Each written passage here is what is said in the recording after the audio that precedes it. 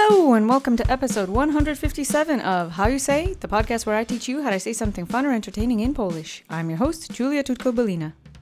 So today's phrase is really top-notch, so let's get started. Today's phrase is pierwsza liga, which literally translates to first league. That's pretty elegant right there. The English equivalents are top-notch or first place, or other ones we'll get to in a sec. So this week I thought I'd put something cute and positive in your back pocket. Something you can use out and about as a compliment or an exclamation of joyous support of something. This phrase is used the same way we say some event or thing is top-notch or top shelf in English. Or even gold medal and blue ribbon can be applied. So, when you use this phrase, make sure to add some passion and gusto to it, okay? So let's go over the words together. The first word is pierwsza. It means first. It's an adjective, it's a numerical adjective as you can tell, in the feminine singular subject form of the adjective. Let's say pierwsza together 3 times. You'll need your duck face because of the sh phoneme, and don't worry about it standing next to a v letter because in hastened speech that will definitely become a f sound, so you can handle the f-sh combination.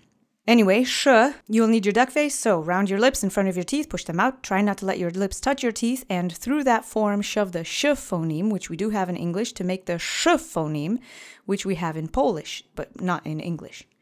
So, sh. Oh boy, that's a good one. Now that you have that fresh on your tongue, let's say pierwsza together 3 times. I'm going to say it very slowly so you can have the r, v, sh.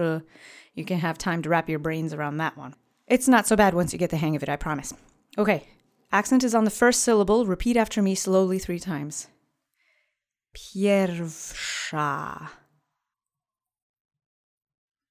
Pierwsza. Pierwsza.